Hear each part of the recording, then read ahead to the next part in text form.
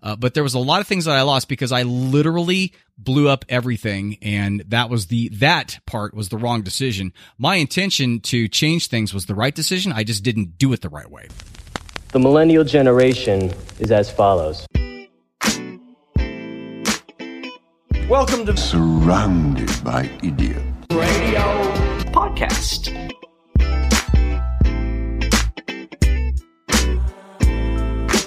Well, congratulations and welcome back. You have made it to the Surrounded by Idiots Radio Podcast. This is news and talk and pointless and questionable information to rise you above the unwashed masses to live life on your own terms. I am your host, Dr. Tony Dufresne, and also along with the lovely Lexi Rodriguez. Hey, Lex. Yes, congratulations to everyone, because if you are listening to this podcast, that means you have finished everything on your to-do list and you don't have shit to do. Really? Is that where, so our priority is like bottom of the page? Is that what you're saying? It. This week, we want to talk about change. And at first, we wanted to talk about just signs that it's time to change your life. But we both went through and did some research on this, and that part's pretty fucking boring because it's pretty self-explanatory and pretty, common sense. I mean, the stuff that we saw. I think I tried to explain this in the last show about I want to work with people who know that already, the basis of those feelings. It's like, of course, I don't want to wake up and go to work. Then there's obviously a problem. Of course, if I picture another guy when I'm having sex with my boyfriend, there's a problem. It's like little things that you need to be aware of. Wait, does that signal a problem? Yes. Little things that you need to be aware of. These basic things you should already know. We're talking how to navigate those basic feelings. We went through 3 or 4 different articles and research stuff about signs it's time to change your life. And it's about, when you dread going to work and when you're living in the past or dreaming about the future, or people are constantly telling you to relax, or you're more jealous, or you're tired, or you're antsy, or you're gossiping, or everybody annoys you. I mean, of course, in those situations, there's some level of disturbance in the force. Any ounce of an unhealthy feeling that is affecting your day-to-day actions and just being is the problem. What we want to navigate is which ones to really pounce on and create the direction of growth, and which ones to kind of just fucking grow up and have a glass of wine and then tomorrow reset. Not move to another country, fucking reset. Well, yeah, it's because what they're talking about and all this kind of stuff is the fact that you're not happy and you might be depressed or more irritated. And what we're trying to do is we're trying to go a little bit further and more of a meta viewpoint on that, and to take you a few steps back and say, well, you have to start being aware and recognizing why you're not happy if you're not happy. And so that's why we decided to not just stop at signs that it's time to change your life, but we're going to go into 3 parts. We're going to talk about, we just talked about that, and I really don't want to talk about that bullshit anymore because it's so obvious.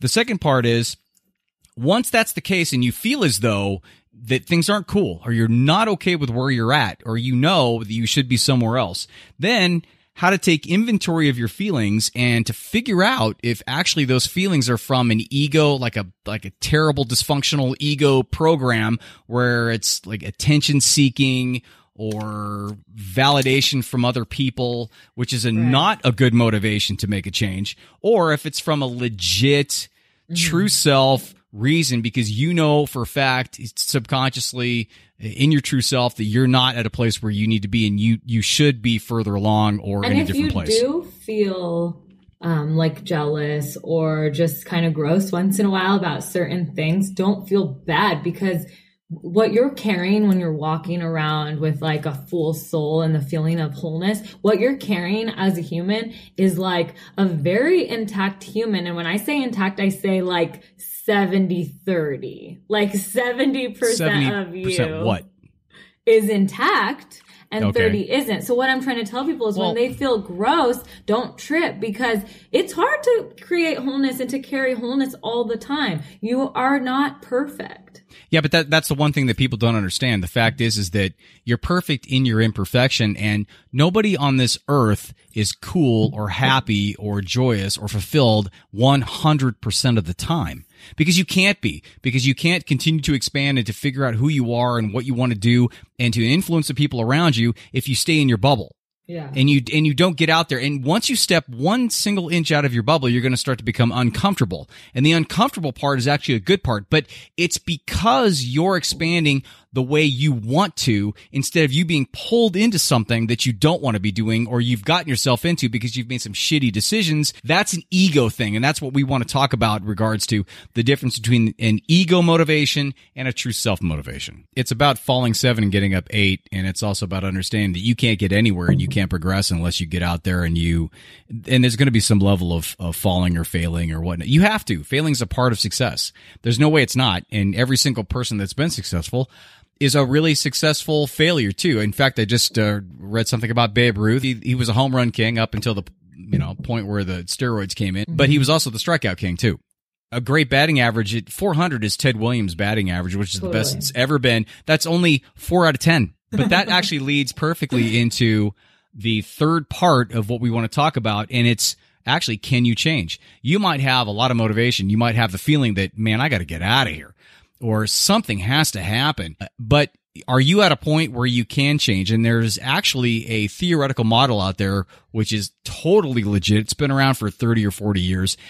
And it actually states that even if you have the inclination to change, you may not have the motivation or be at the stage where you can make those actions happen. Right. And we're going to talk about those at the end. So the first thing is the signs it's time to change. And we already touched on those. And it's when I think you're listening to this because you do want to be honest with you. I mean, you wouldn't be listening to a show titled Change in any form or fashion unless you had some want to change. Exactly, to change. So that's already in your mind, and there's already been some question. And I think that really in the world of progressive, expansive people, which is our audience anyway, you look to a lot of different opportunities to continue to expand, which means constant change, which is actually what you should be doing in the first place, because we're not really made to, we're made to be stoic. We're made to continue to be in stasis. That's a instinctual survival technique. But that comes from that little part of the brain in the back, the amygdala in the limbic system. But our prefrontal cortex and our cortex up in front, the big parts of our brain that we've evolved into, wants to change and wants to expand and wants to do more stuff and better stuff. So you're at that point where you've already kicked into that and you want to do some stuff. So that's a good feeling too, because it's a progressive feeling. And I think that it's only going to benefit you as long as you don't react poorly or make a change too quick or quit your job because you have this awesome phone app idea. Like, you need to have a plan. But you know what I mean? Those thoughts are good.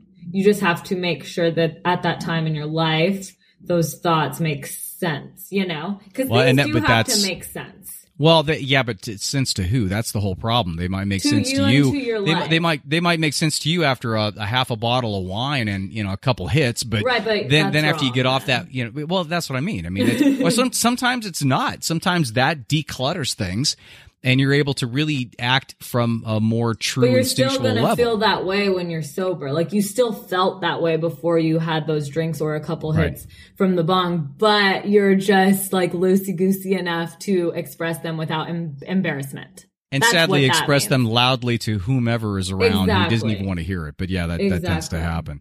But you know what I mean by makes sense is, how some people think that just reacting, like we talk a lot about react on your gut feeling. And I agree with that. But also what we're talking about today is change in your life, and we're talking about big, huge transition decisions that are going to affect the direction of your life. We're saying, or at least what I'm trying to say when I say makes sense, is do not react in a crazy fashion because you're like, oh, well, Tony said go from my gut, and right now my gut says move to Costa Rica. You know, For the record, 'cause I did then not you're say going to end that. up living in your mom's basement because you're going to have to come back at some point. And you're- That's a very, very good point, because even though you think that you should change, there does need to be a plan. And I talk about that in my upcoming book, as well as with all of my clients. And you have to assess where you're at, and you have to untie your knots in your rope one at a time. Quick story, like I said in the book, and I've told my clients over and over, I was at a situation where I made a huge decision in my life to quit my job without any plan. I mean, my plan was, I don't like this job and I want to do something else, and thinking that the universe was going to bring something to me.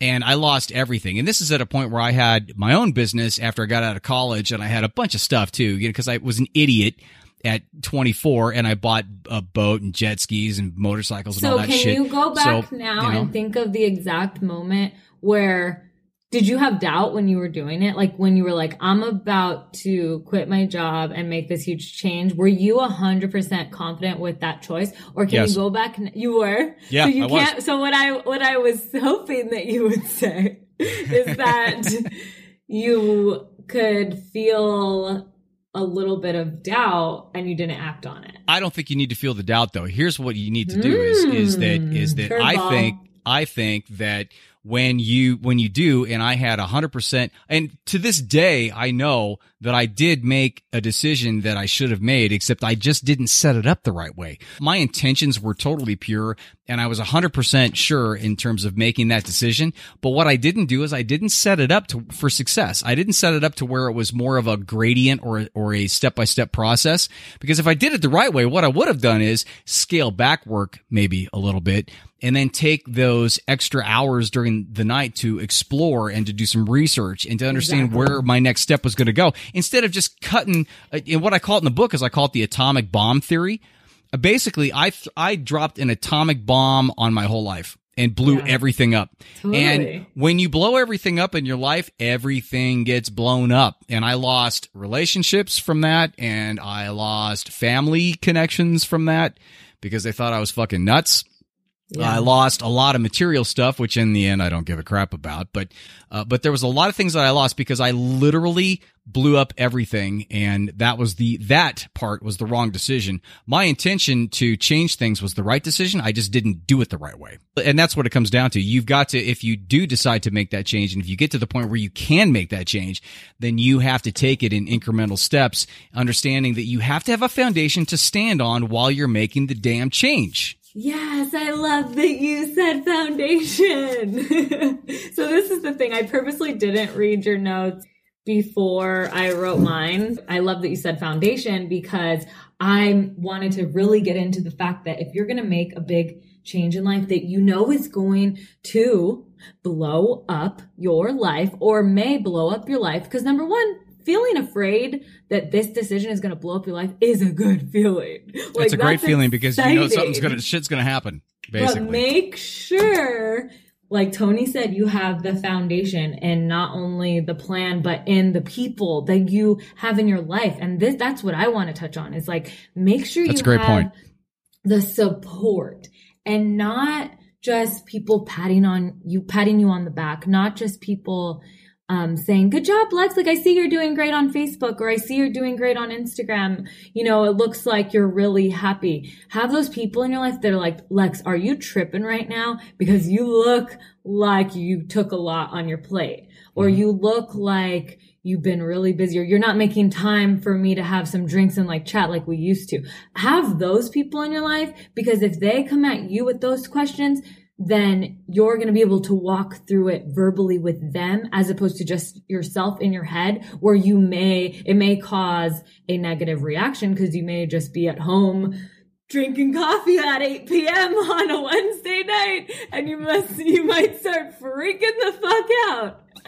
Do you have any particular individual personal experience with that? As in right now? Yeah, but you are my support. No, I have a good story. That is a valid point, and something that is absolutely, positively 100% necessary. You have to have support while you go through this. The people that are around you, that you have around you, understand what your limitations are and understand your strengths and your weaknesses.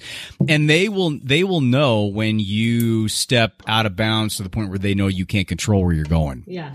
And then they'll check you back in. Yeah, I call it But that's the the key. dance in front of the mirror, act out a scene, practice an interview support. Like nobody wants to do that shit. Or it's like even when you're about to go on a date for the first time in forever, it's like have those homies that let you practice being on that date. You know, I'm like doing some weird shit these days and it's like stuff out of my norm, but my friends are allowing me to practice with them and I'm letting them laugh at me so that I'm not tripping when someone else laughs at me. You know what I mean? Right, exactly. But overall, and the end result is the fact that you are getting support through your growth. And you're also being reinforced as the fact that your originality is who you are, and it should not be taken any other way except for the fact that it's who you are.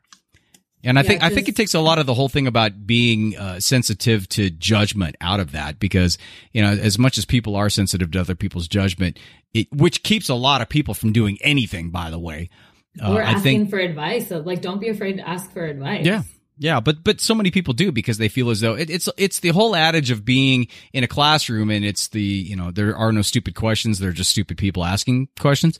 But that's why people don't ask questions, because they don't want to feel stupid. Yet the fact is that question could be something that somebody else wants to hear as well. Right, but there are stupid questions, so it could also be stupid. Yes, there are, but you learn. But from every question, you will learn.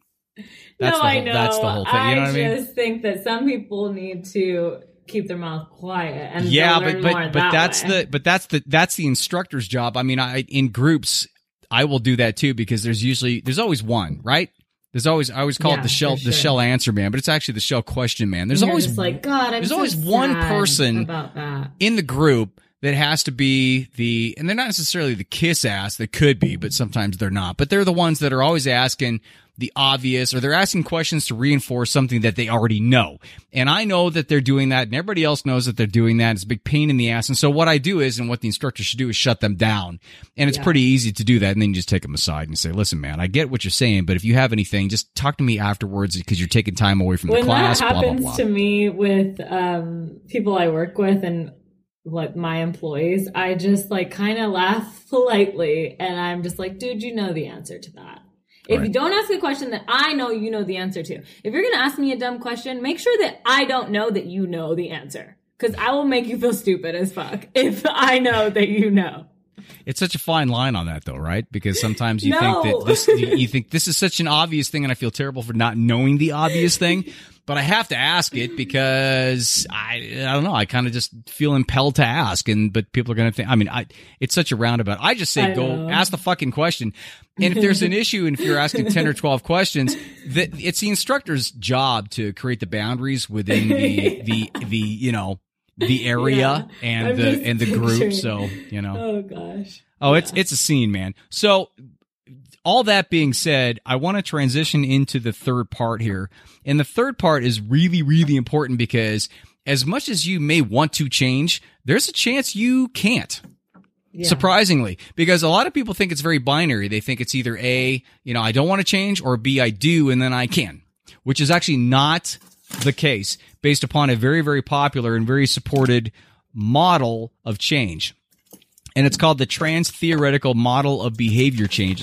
It's known as the TTM, and it was developed in the late 70s.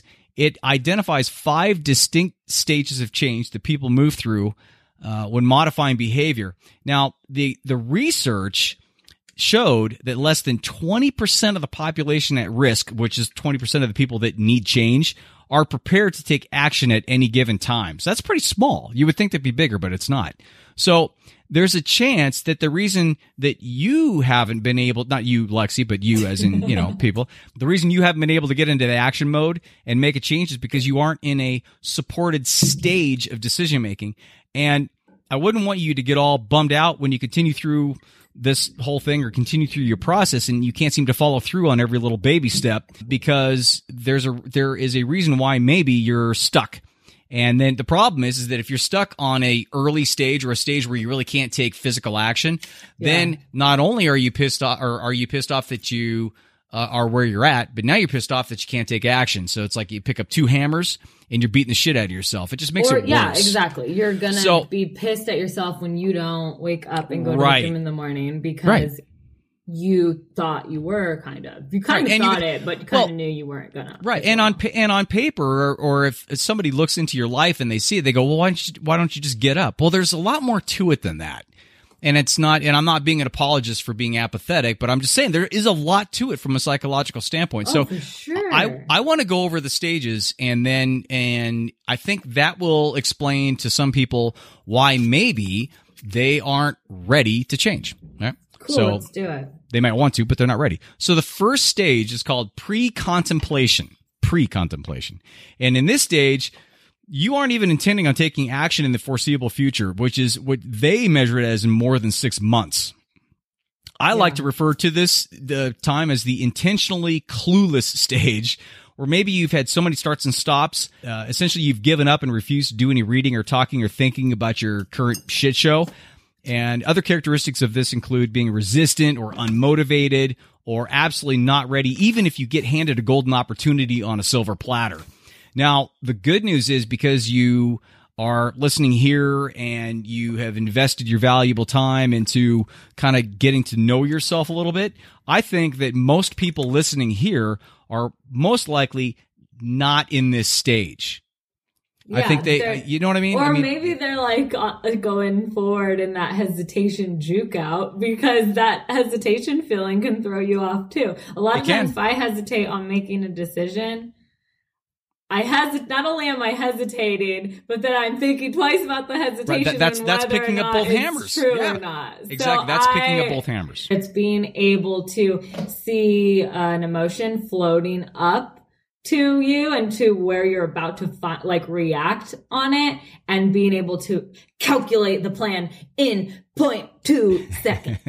Well, it's about trusting the emotion and not overthinking it. Again, your generation is the most overthinking generation I've ever, out of the three that I know of, that I know.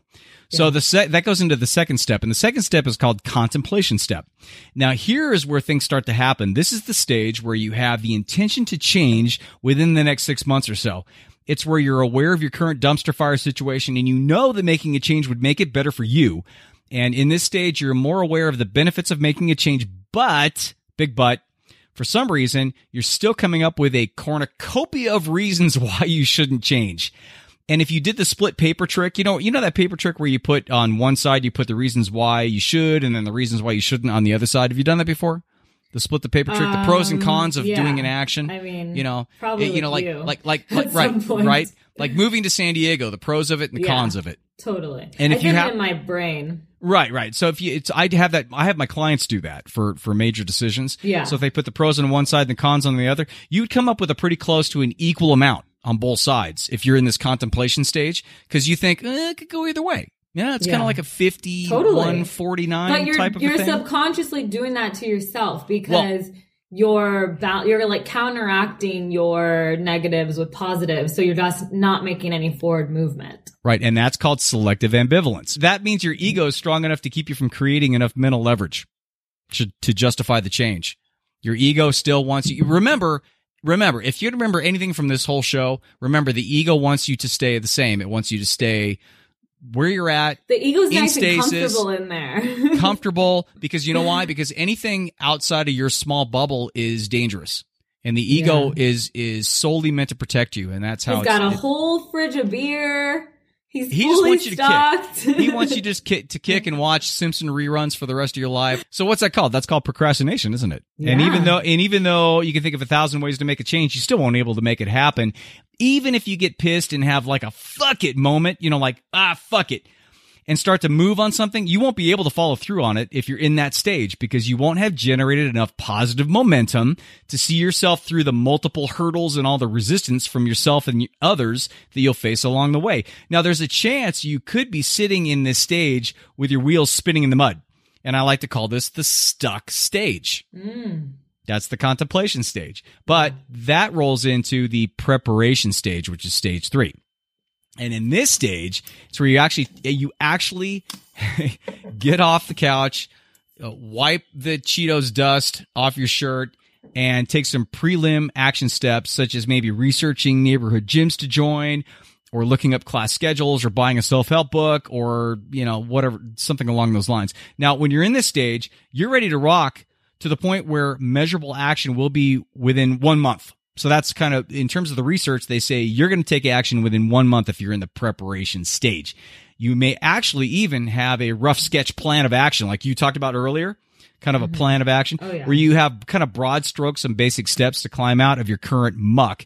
At this point, you've kind of overpowered that bastard ego just enough to where you create some positive momentum, which typically takes on the form of obtaining knowledge about your next step, or where you can make a solid plant right out of the gate. Now, this is a good place to be because you've created an internal commitment to make the change, and this is where you've actually started to see those before and after pictures in your head. You can actually see results in your head now. You have to visualize but that can only happen if you're in the preparation stage. So if you're still in the contemplation stage, I want stage, to add to that though. You're right. So once you get to the preparation stage, that's how you get to it. Actually, let's call that the diploma for preparation. Because if you're in the contemplation stage, you're not visualizing it yet. Once you start to visualize it, then you can step forward, because that's what's going to make it all happen. And I read an article in Entrepreneur magazine that basically said, you're ready, and you're really ready when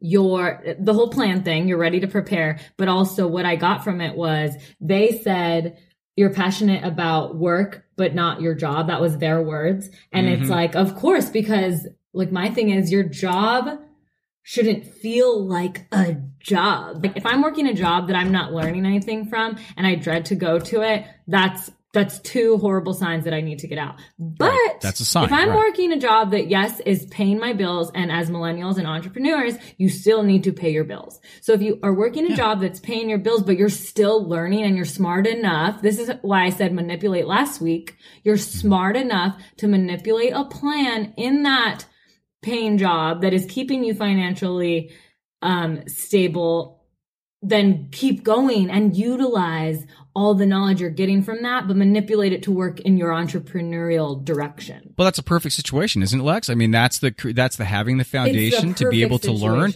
as well as you're taking care of the real life stuff. I call that bridging, because bridging is putting one foot and planting it into the, I like to call it the external life, which is the paying the bills and going to the store and having to, and creating and having the ability to take care of your responsibilities in the outside world. Whereas your other foot gets firmly planted in yourself and your ideals and your passions and what you want to do with your own damn life. And you can live life that way very, very easily. And that's actually the best way to go about doing it. But you can't atomic bomb your fucking life and throw all your cards into one side or the other, because it's not going to work. You have to have the balance. And I think that's a really good point that you brought up. And that brings us into the stage 4. So we talked about the pre-contemplation, which is, you're not even close. We talked about contemplation, where you're like, but it's like 6 months and you haven't even decided on a plan. We've talked about preparation, where that's where the plan starts happening. And you've actually maybe even started doing some research, started Googling stuff. Then it gets into the action phase. Now, this is where if you're in the action phase and you've listened to all this kind of stuff and you're ready for a change, you're going to make a fucking change. Because you're all set up. I certainly hope so. If you're not excited for your change, I mean, really, let's put it if you're not excited for your change, then something's very wrong. Then you're wrong. You're right. You and are excited, wrong. right? And excited can be. Do not jump. Wait a minute. Wait. Let's say that again, just to make sure everybody heard that. You're wrong. There it is. You're wrong. My neighbors hate me. Your neighbors hate you anyway, so it doesn't matter. So let's talk about stage 4. They just had a baby. Congratulations to them. As the name implies, this is where shit gets done. And now technically, this step is where you make specific and measurable modifications in your life within a 6-month period, which means actions taken have changed your life enough to where you can tell you're in a different place, physically or emotionally or spiritually. This is the step that most people have accepted as the only behavioral change step, although now you and I know it's only one of 5 stages in this whole thing. And it's in this step where the process of experimenting and prototyping and improvisation becomes solid game-changing tools. It's about being in motion and doing whatever it takes to stay in motion. It goes without saying that this is where you're going to be confronted. This is where you're going to be confronted with the usual suspects known as fear, doubt, second guessing, failure, and possible self-sabotage. Now, however, because you already know those obstacles will jump in front of you at this point, and now you have the knowledge and the tools to work through them.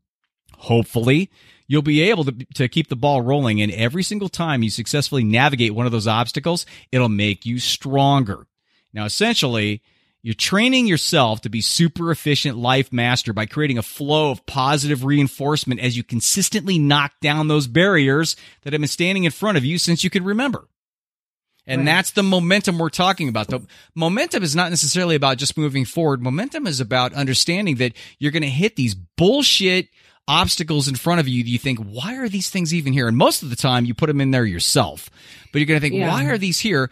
Momentum is about understanding that they will not stop you and they're conquerable, and you can get through them. It's about creating fuel from the fear, and then it's also about being excited about this new energy and momentum that you're getting because you didn't have it before. So it's like you're already transforming into someone chasing their dreams, and is closer than the person a month ago, so these feelings are good things. So you can't, I'm glad you said that this is when fear and all that bullshit gets in the way, because when you feel those things, what you need to do is turn them into other things, turn them into excitement. It's like when your boyfriend broke up with you back in the day and you're like, I'm just going to hate him so much that it doesn't make me sad or that I don't miss him. And honestly, your mind, you can create whatever feeling you'd like with your mind. And that's a scary feeling because it could be good or bad.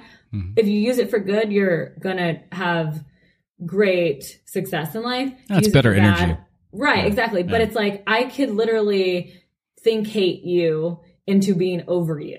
You know what I mean? So it's like people do that all the time. Yeah. This fear into passion and fuel. Mm-hmm. So people do that all the time.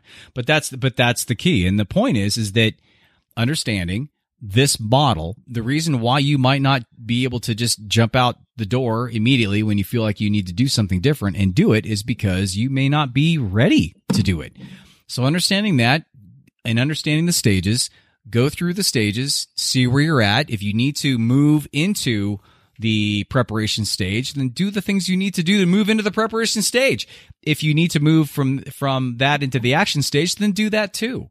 But that's why I wanted to share this today, because I think this is hugely important, because every single client I've ever had in my whole thing since 2009, which is 8 years now, doesn't know about this. Mm-hmm.